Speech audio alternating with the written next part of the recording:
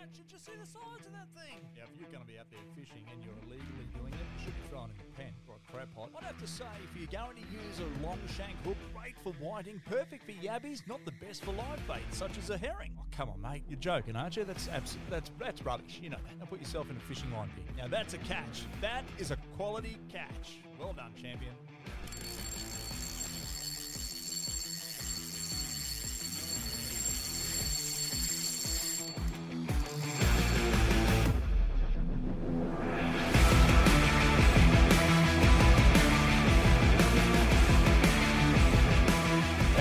Everybody, and welcome to the Step Outside podcast.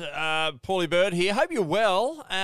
If you watched today's episode of Step Outside, you would have noticed, or this week's episode of Step Outside, you would have noticed a gentleman by the name of Clint Ansell on our program, all about walking and wading the flats. So I had the honour and privilege of going out with Clint. Amazing stuff. He runs and owns a charter operation on the Gold Coast, the fabulous Gold Coast, where you can get up and walk the flats, where there's so many boats and activity up there. It's incredible. But this guy, he just knows where the fish are. He's got this sixth sense of understanding what they do and where they go to. It's incredible. I can't talk high enough about this bloke because absolute brilliant.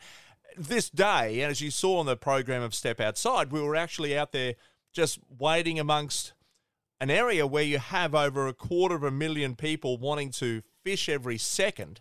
And, of course, an area that has the highest amount of registered boats per capita in the Southern Hemisphere. But this bloke's still catching fish. Unbelievable. If you come into the coast, check him out. Again, Gold Coast River Charters. You can check it out on, just put the .com on the end, and you will find Clint. Now, we got him on board. Lucky enough to have him with us. G'day, Clint. How are you, mate? Good morning, Betty. Yeah, that's exactly right. Yeah, getting busy on the water, but plenty of space for everyone. Oh, mate, there's always space out there, even though we're the highest amount of registered boats per capita in the Southern Hemisphere is right here in the southeast sector of Queensland. It's quite busy, but there's always a place to wet a line, mate. How do you go with the, I guess, the pressure being put on fishing when, you know, you got that amount of people out there wanting to wet a line, but you're still catching fish, mate? How do you do it? Yeah, well, that's right. Well, it's always going to be the way, as you know, that 10% of the fishermen catch 90% of the fish, and if I was to go somewhere else in the country, I wouldn't know where to start. So it's a case of knowing where to go and when and what to do and what time of the year. Mate, it's a good thing. Every time we'd go away, I'd always grab a guide, go and learn what the guide would do to find out what's happening in that area. I mean, it's the most easiest thing to do and to enjoy it. Makes sense, doesn't it? Yeah, you want to catch fish. You don't want to go out and catch donuts. Well, I don't mind eating the donuts, as you could probably tell when I see you. No need to laugh, mate. It's not my fault. It's an eating disability thing I have. Anyway, mate, I'll tell you, but you are catching a lot of whiting at the moment. You know, we've been seeing it on the programs and all that sort of stuff. Tell me about wading the flats there, Clinton. What's the first thing to success? What makes a flat such a great place to wet a line? What is it you need on that flat to start with? Yeah, well, that's right. Gold Coast is just holds some magnificent whiting banks and very, I'd almost say, underrated, because a lot of them are right in front of where you boats go straight past, and they're gigantic yabby banks. So the number one thing I'd go for is nice looking yabby holes and soft sand. So wherever I'm walking, if I suddenly come across harder sort of sand, I'll go back the other way and go back to where the soft sand is and lots of yabby holes, and that's your best restaurants for the whiting. I love the descriptions you say about, you know, restaurants and different things about fishing, because the analogies are really what it's all about. Because you go to Coles or Woolies or Aldi or whatever to shop to get your groceries, the fish are going to do the same thing. Whether you're offshore, they're going to go to a bait ball. If they're in the estuaries, they're going to go to a bait ball area or where there's bait found, because that's what they're there to feed on, yeah? That's exactly right, yeah. I must say I stole that quote from Wayne Youngie, the legendary local whiting fisherman. He says the best restaurants in the area, and that goes for the council chambers and all the banks in the Broadwater. Very, very true. Yeah, very smart guy. Mate, the gear that we've got to run, I guess, you know, we'll get into that shortly, but talk about, you got to pump yabbies because you got to extract the bait out of the ground to bring the whiting in close. I've always found when I'm whiting fishing, you know, you get all the sand sort of, the sand smoke through the water, and you always look around, there's either toadfish or whiting following you as well. So is that what we're trying to do here? Is tease the fish to you? Absolutely. Yeah, and so often you'll see people that come here on holiday and they'll pump yabbies and then go tearing off 3 kilometres away to start fishing, where they're probably attracting fish right there and then when they're pumping yabbies. So literally throwing a line as you're doing it, and it's quite likely you'll catch fish because that attracts them. Very closely mimics what the stingrays are doing, and that's digging up the sand, making it easier for the whiting to poke their noses in there and suck up some worms and yabbies. So Wow. absolutely, never go far from where you pump yabbies to start with, that's for sure. Yeah, and that's another thing that I've also noticed is that when you are fishing for those particular fish, is to try and put polarized sunglasses on, because you need something to cut through the glare, because they are invisible. Yeah, exactly. Yeah, that's right. What I look for is just their shadow over the sand, but definitely having good quality polarized glasses. I use glass lenses these days. Just so much longer. They don't scratch. They're really worth what you pay for them. Yeah, and they're not cheap. I know the guys at Anaconda have got some pretty good deals at the moment, because today the new Burleigh store is opening. Anaconda Station sponsor of ours. So too is Gold Coast River Charters. Mate, but one thing that I do notice is that you get the glass lens, because I'll talk about polarized sunnies for a sec.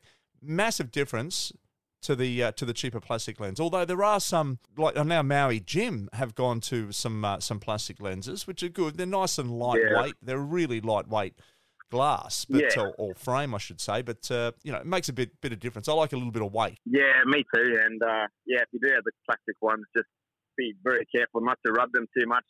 It's always easy to, you get salt water and things on them, to rub them with a cloth, but it's way better to just pour a bit of fresh water over them and let it dry. It makes the lenses last a lot longer. Yeah, there's this new stuff on the market that I've seen. It's really good. It's called Screen Shield. It's absolutely awesome on your glasses. It actually just lets everything run off. Hey, mate, tell me about the whiting. The gear that we're running. We've pumped our nippers. We can locate them. Yeah. What sort of gear are we running, mate? Well, you never want to go more than 6-pound line anywhere along the way, because these whiting are very timid, wary fish. And they're not going to come charging in there and, swallow the bait like a brim. They're quite careful. So the lighter you can go, the better your results are going to be. If you're using sinkers that you go no heavier than 6-pound mono main line and fluorocarbon leader, 6-pound or 4-pound even, and just keep that.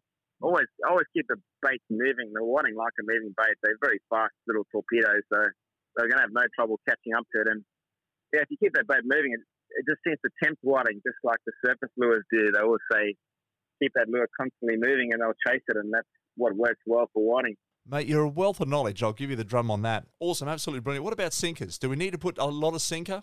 Yeah, well, as you would know, if you're fishing at the council chambers at night and similar sandbanks, which fire very well every year after year, this time of year, just depending on how much tide there is. The bigger the tide, the bigger the sinker you go, but you'd use anywhere between number 2, 3 or 4 ball sinker, just enough to hold that bait on the bottom. And obviously if you're anchored, all you want to do is lob those lines out there and just have that current swaying that bait around and wait for them to swallow it. A lot of people make the big mistake of holding the rod and striking as soon as they get a bite. Just they'll crush it first. They take their time, they're very careful, let them swallow it, then load up and wind them in. Not that hard when they're on the bite, so just patience. It's one thing I have noticed is that when we used to fish a lot for whiting up around the chambers many years ago for clubs and comps and stuff like that with my brother Dougie, is we would turn around and actually fish with the rods all laying down across the back seat of the tinny. We wouldn't touch a rod. Yeah, and you'd have to have, exactly right. And as one rod would spin off, you would then put your foot on that alvey, and then the next one would go, and you'd have that one there, you'd be winding in, and you'd be pretty much a 4 hook up all the time. But every time we caught, say, 10 fish, is we would wind the anchor up, pull it up, and then just move across 10 or 15 feet to the left or right, and then we'd throw our lines out again and work new ground. That's what it takes, isn't it? Yeah, that's what I do on the banks too. And if you drop 1 or 2 fish, it sort of spooks those fish in the area too. So if you move just a bit further away, you're sort of getting a fresh location. Yeah, so definitely. That's the other big thing with whiting. Keep moving constantly. Don't stay in the same place all day. No. Well, I know you're talking about sinkers, so that's in a channel sort of fishing, but wading the flats is what we saw on the program on Step Outside today, is that you were not using any sinker. You were just going straight mono. You're not using braid either on this situation, are you? Yeah, that's right. Or actually fluorocarbon line all the way through, because that sinks up to 3 times faster than other lines. So it's pretty much doing away with the need for a sinker, and but being as stealth as possible and chasing these whiting, which is you need all these things in your favour with such fat, healthy fish that aren't starving. So they all just come along and mouth those yabbies. They're not that hungry. You need everything to go in your favour, and that's one thing I do. Is it doesn't matter what the wind's doing. You can cast with the wind. If you do, you want to use a sinker and you need to throw into the wind or off the edge of the channels and things, just go as light as possible. It's the lightest possible sinker that'll get you that yabby out just over the edge of the banks. And obviously, in the Broadwater, yabbies are best. Up the Nerang River, bloodworms are best. Yeah, you match the hatch. And that's the other thing. Bloodworms and wrigglers. If you can get wrigglers, they're an awesome bait. And then it sort of goes down from bloodworms, wrigglers, that's sort of top two. And then after that, you'd probably move into yabbies and then probably like beachworms, stuff like that. Beachworms. That's right. Exactly right. Yeah, depending on how hungry they are, the fussier they are, the more they'll be harder to catch on the outside those top three. But, yeah, if they're really on the tube, beachworms will get them. What about the hook size that you're running there too, Clint, around those flats, mate? Is it different to the hook that you're running, say, in the estuaries around the creeks and canals when you're fishing with a sinker? Is it a different style of hook? Yeah, well, that's right. If I'm using a sinker, I'll use number 4 size bait holder hooks, just not the long shank ones. Just so that to thread the yabby or worm right up the hook, covering the whole hook, and I stay on better. When I'm fishing on the flats, I use little number 6 hooks, which I just pin through the tail of the yabby, so they're actually still crawling around, and as you're walking, you keep the barrel open, and as soon as you get a bite, let them run so they don't feel any resistance. Yeah. And then go from there, Mate, when you are fishing for the flats with fishing on the flats with whiting, obviously trying to target that, do you ever see flathead? A lot of flathead, but especially after rain, I find flathead like discoloured water. I think they get that chance to ambush things at close range and near zero visibility. They're quite good at spotting things at close range, I think, or sensing things. So, like now, we've just had big, decent rain, and the water's until the real end of the running tide is a tea tree sort of colour. Yeah. It's quite amazing how many flathead are up on the flats, and massive flathead too. Like the other day, we measured a bly that was over a metre long. There's just giant flathead out there. Wow, and they're in real shallow water too, hey? Don't be mistaken. Super, super shallow, like ankle deep, seriously. We'll be just covering their backs, and I think in between spawning periods, what else have they got to do but get out there and feed and catch whiting themselves? So that's what they're doing. It's existing. Mate, is there a certain time of the year that we see more whiting on the flats than others? Certainly, yeah. I find the peak months now are November, December, January, and February. If there hasn't been too much rain, I think eventually they sort of get flushed out to the beaches if you get a really big flood, which we'll do eventually from a cyclone event or something. Yeah. But yeah, this month and next month certainly absolutely peaking. So a great time to catch a feed, and they're in massive numbers too. I've had days where I've looked out with the polarized sunnies and just seen schools of 30 or 40 whiting in a group. It's quite staggering. Wow. Man, that's intense. Yeah. Hey, when you're fishing a bank and you've got the tide running up onto it, do you want to fish the back end of the bank so your bait is flowing away from you, or on the side of the bank, or in front of the bank? Where is it you fish tide dependent? Well, it just depends on how much run there is. Those big king tides we just had, it was flowing quite fast over the banks. I like my favourite tides are just the normal sort of tides where there's a fair bit of flow, but not a ludicrous amount of run, and those sort of around those 1.5 metre high tide, 40 sort of centimetres low tide, and from there, the first thing you've got to do, I find, is obviously you've got to cast with the wind when you're unweighted, and then I'll either walk across the way the current is flowing or with it. The one thing you don't want to do, like trolling lures, is walk against the current, so that tends to let your yabby off the bottom. It doesn't look natural. It's not the natural way bait would flow. So get in the rhythm of everything, and you get the results straight away. Mate, when a yabby is taken by the whiting and it's swallowed whole, how are you getting your hook out, or are you just cutting the hook off and letting it go? If it's an undersized fish, what do you do? Yeah, that's the thing. Obviously, I don't like to unnecessarily kill fish or harm them. So Yes. what I use is quite a cheap hook, the Jarvis Walker little bait holder hooks, and they, go to Anaconda, and sometimes they're around $11 for 100 hooks. So Wow. crazy cheap. Yeah. The good thing about them is they're strong enough to handle any big whiting, but they'll disintegrate in no time at all. I left one sitting in the side of the boat in salt water after 2 days just to test, and after 2 days it literally crumbled. So if Wow. they had far enough down the throat, all I do is cut the line as close as I can to the hook, let them go, and I can guarantee that hook will fall out in no time. I've never seen a dead whiting floating around from a hook. And you hear from brim tournament anglers too that if a brim swallows a treble and they put it in the live well for half an hour, go back, they've somehow got it out. So they're quite good at getting hooks out. So yeah, that's their best chance of survival if they do swallow the hook. That's a cool thing, a biodegradable hook. I don't know if I'd want to keep pretty much is. You don't want to put a bit of salt water that gets in your bucket and you tie one on and you cast it out. That wouldn't work well, but it's a good thing, I guess, because we are looking at surviving the fish and keeping them healthy, etc. But mate, you've got your fish. Are you icing your fish down, or are you keeping your fish alive in a well when you get back to your boat? Well, as we're waiting, we sort of do big circles around where the boat's anchored, and we use wading bags and put them in there. You can put an ice block in there if you like, but what I do is dip it in the water every now and then, keep them cool, and every now and then go over to the boat, put them in the esky I've got ice blocks and water in there. But I like to bleed them straight away. The ones I'm keeping, I'll bleed them straight away and kill them. Yeah. Obviously, being humane and not letting them flap around the bag. And the flesh tastes a lot better too with whiting and flathead. So if you bleed them and put them out of their misery straight away and put them on ice as soon as possible, you get the best possible quality meats. Which, as you know, from buying fish now these days, I saw whiting advertised the other day for over $50 a kilo fillets and $30-something a kilo whole. So these are good quality fish. So look after them and you get the best feed out of them. Absolutely. I know you've been getting some fish well over 40 centimetres. For a yellowfin summer whiting, mate, that's an incredible size. I mean, they're not the big King George whiting we get down south, but they're a sweeter fish. I absolutely love eating them and catching them. But, I guess over 40 centimetres, that's an elbow slapper. Yeah, it's a trophy fish, and I joke now that they don't come around that often, only every once a day or so.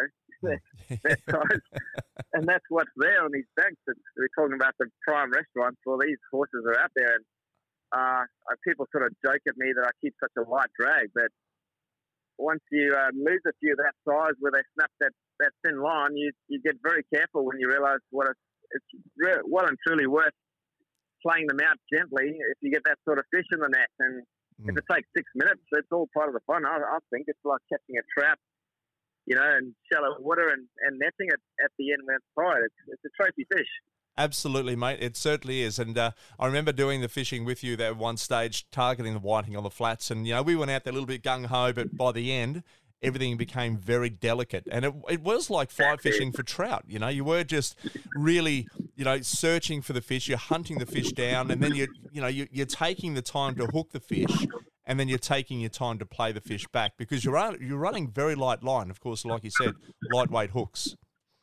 Extremely light, and you would know too that the big whiting often come running straight towards you at first, and then do a big dash for freedom. So it's those big lunges that'll snap your line if you're not careful, and light drag and soft hands, and there's no rush at all. I think it's worth the wait for those big guys, and a lot of people would love to catch a 40 centimetre whiting, and in the high 30s and 40s, it's not uncommon, surprisingly, in the border. But during the day is even bigger luxury for me.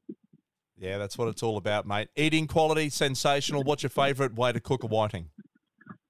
Well, I like to carefully fillet them in the kitchen and then skin them so you got that nice clean fillet. Cut the rib bones out, and then just a light batter. Sometimes just a egg and flour batter. I like the tapioca flour; it gets nice and crispy. And then hot olive oil, a couple of minutes each side. Make a nice crispy fillet. Salt and pepper, lemon, some fresh made home chips on the side, potato chips, and a bit of Greek salad. Sensational, I reckon.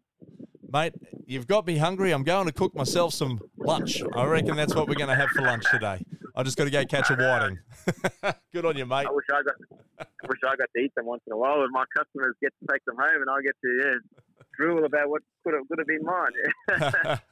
There you have it, everybody. That's Clint Ansell. He is the skipper, owner, operator of Gold Coast River Charters. So if you're coming up to beautiful Queensland, the borders are open. Come and see Clint. Clint, what's your details? People can contact you on, mate. Yeah, my phone number is 0432 990 302. I always joke that instead of texting me because I'm often out waiting and it's a bit hard to answer the phone or driving the boat, and I'll get back to you as soon as I can. And also there's plenty of info at goldcoastrivercharters.com. There you have it, everyone. goldcoastrivercharters.com. Hey, Clint, thanks very much for your time, mate. We'll see you again on more Step Outside, and we'll see you out on the flats of the beautiful, sunny Queensland city we call the Gold Coast. An absolutely pleasure to have you on board today, mate. Sounds beautiful. See you on the flat soon for those horse whiting. Good on you, buddy. There you have it, everybody. That's another episode of Step Outside with Paul Burt's podcast. I hope you enjoyed it. And, of course, we'll be back next week with another interesting and colourful character, someone who's full of knowledge, just like Clint, to share that back through to the airwaves to you guys back home. Take it easy, everybody. And, of course, as we love to say, may your rod bend often. Ever since I was a young fella, I've always loved the outdoors with that sense of adventure calling. That adventure has become my life's passion that I love to share. Hey there, I'm Paul Burt. Come with me and let me share the experiences I've learned over the years, along with some pretty cool tips and tricks as we step outside. Step outside.